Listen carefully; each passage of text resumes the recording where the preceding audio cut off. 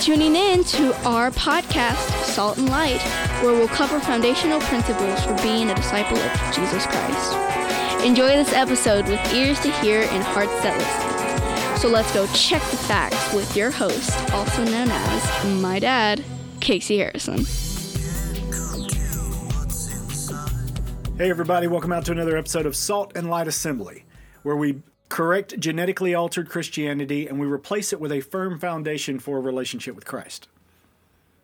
Now, as you may have realized from the title, we're still not talking about the tithe yet from our prosperity series, because God's laid something else on my heart.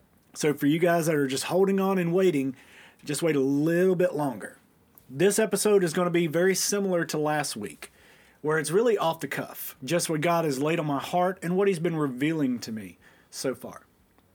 And what He's been revealing to me so far is wisdom. Not like God is downloading wisdom into my brain. I have to actually work for it and study for it.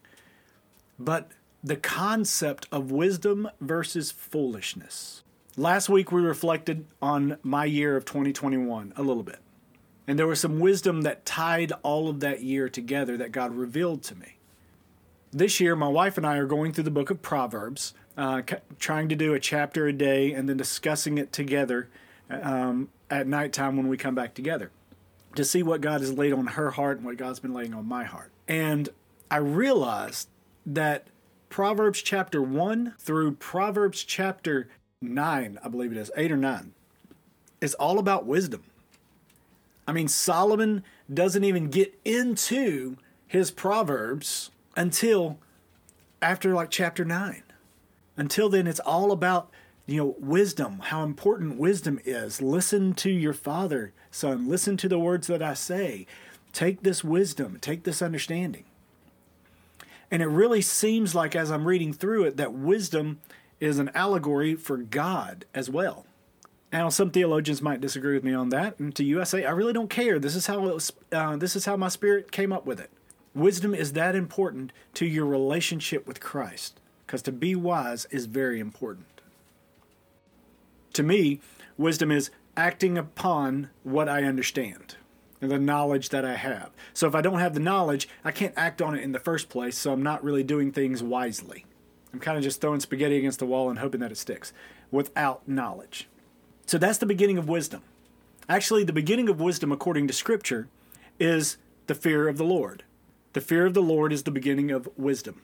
So fearing the Lord is the beginning of wisdom, which means gaining the knowledge that you should fear the Lord is the beginning of wisdom. But without understanding what that knowledge means, you'll never be able to fully get to wisdom itself. I'll try to help you with an analogy real quick. If I'm going to bake a cake, I can know what the recipe says that I need as far as ingredients are concerned. And I can put all the ingredients out and put it all just perfect. But if I don't follow the instructions, which the instructions are the understanding of the knowledge of the ingredients and how to mix them together, and I just start throwing everything at whatever amount I want to into a bowl, what are the chances that a good tasting cake is going to come out of the oven after I bake it? I would say slim to none. So it takes knowledge, yes, to gain wisdom, but it takes the understanding of that knowledge for wisdom to really flourish. If you try to use knowledge without gaining the understanding, then you're going to look foolish. So foolishness is using knowledge without understanding. Now, wisdom is using knowledge with understanding.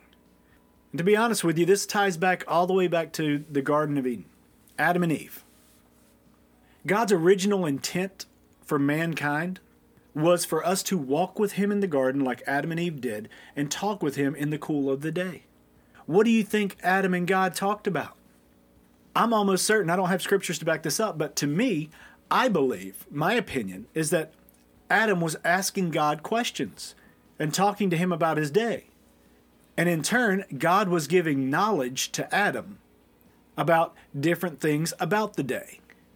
But not only giving Adam the knowledge, God was giving Adam the understanding at the same time He gave Adam the knowledge.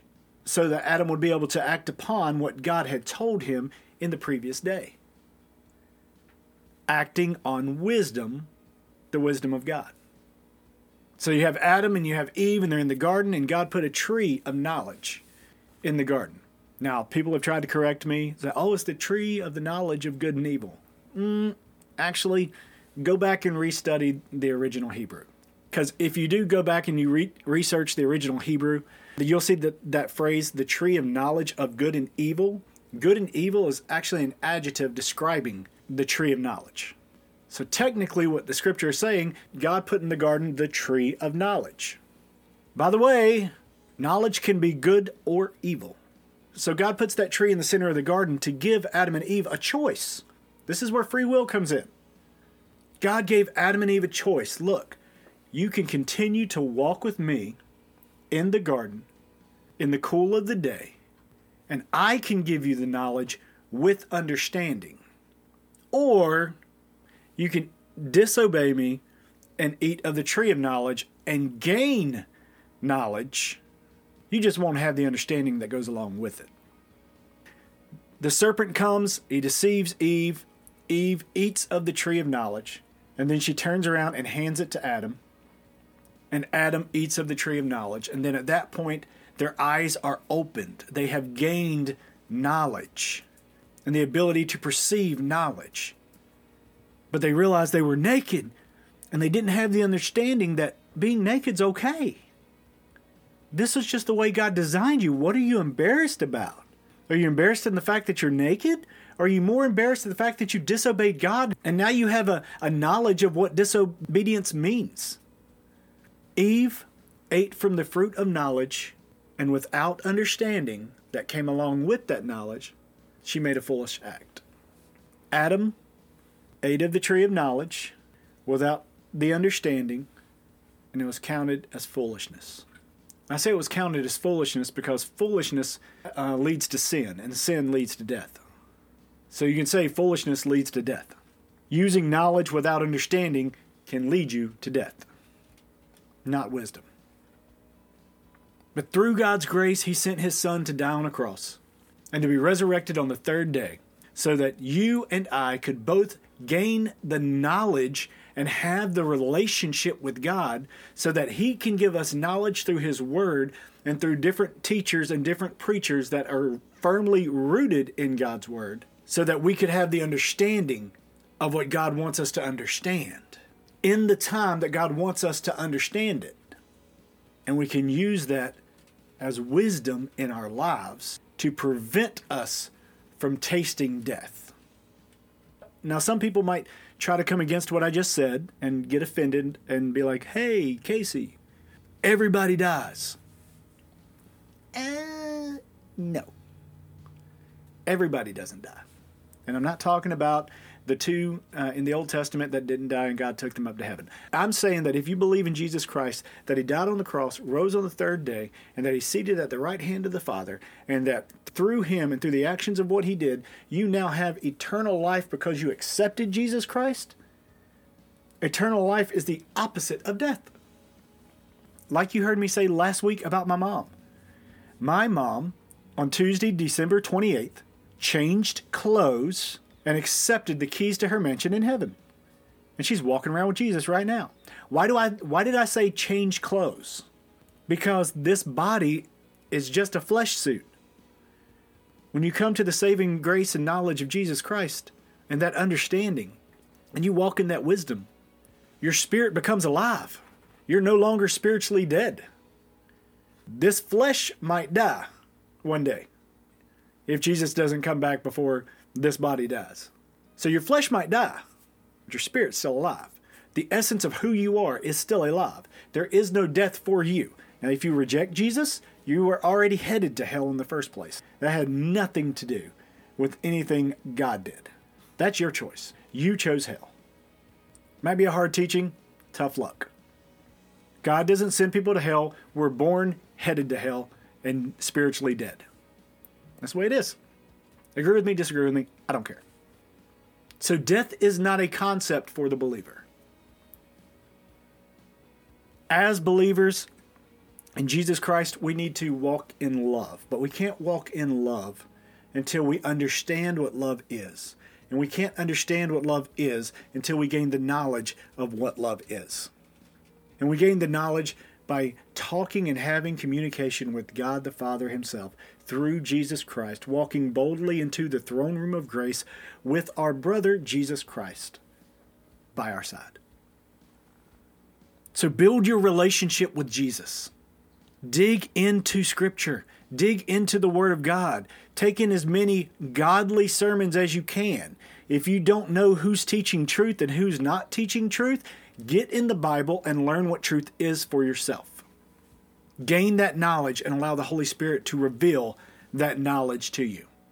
Then pray that the Holy Spirit gives you the understanding of what you learned. That way you can walk in a proper, righteous relationship with Jesus Christ in wisdom and not some of the foolishness that I've seen in church for far too long.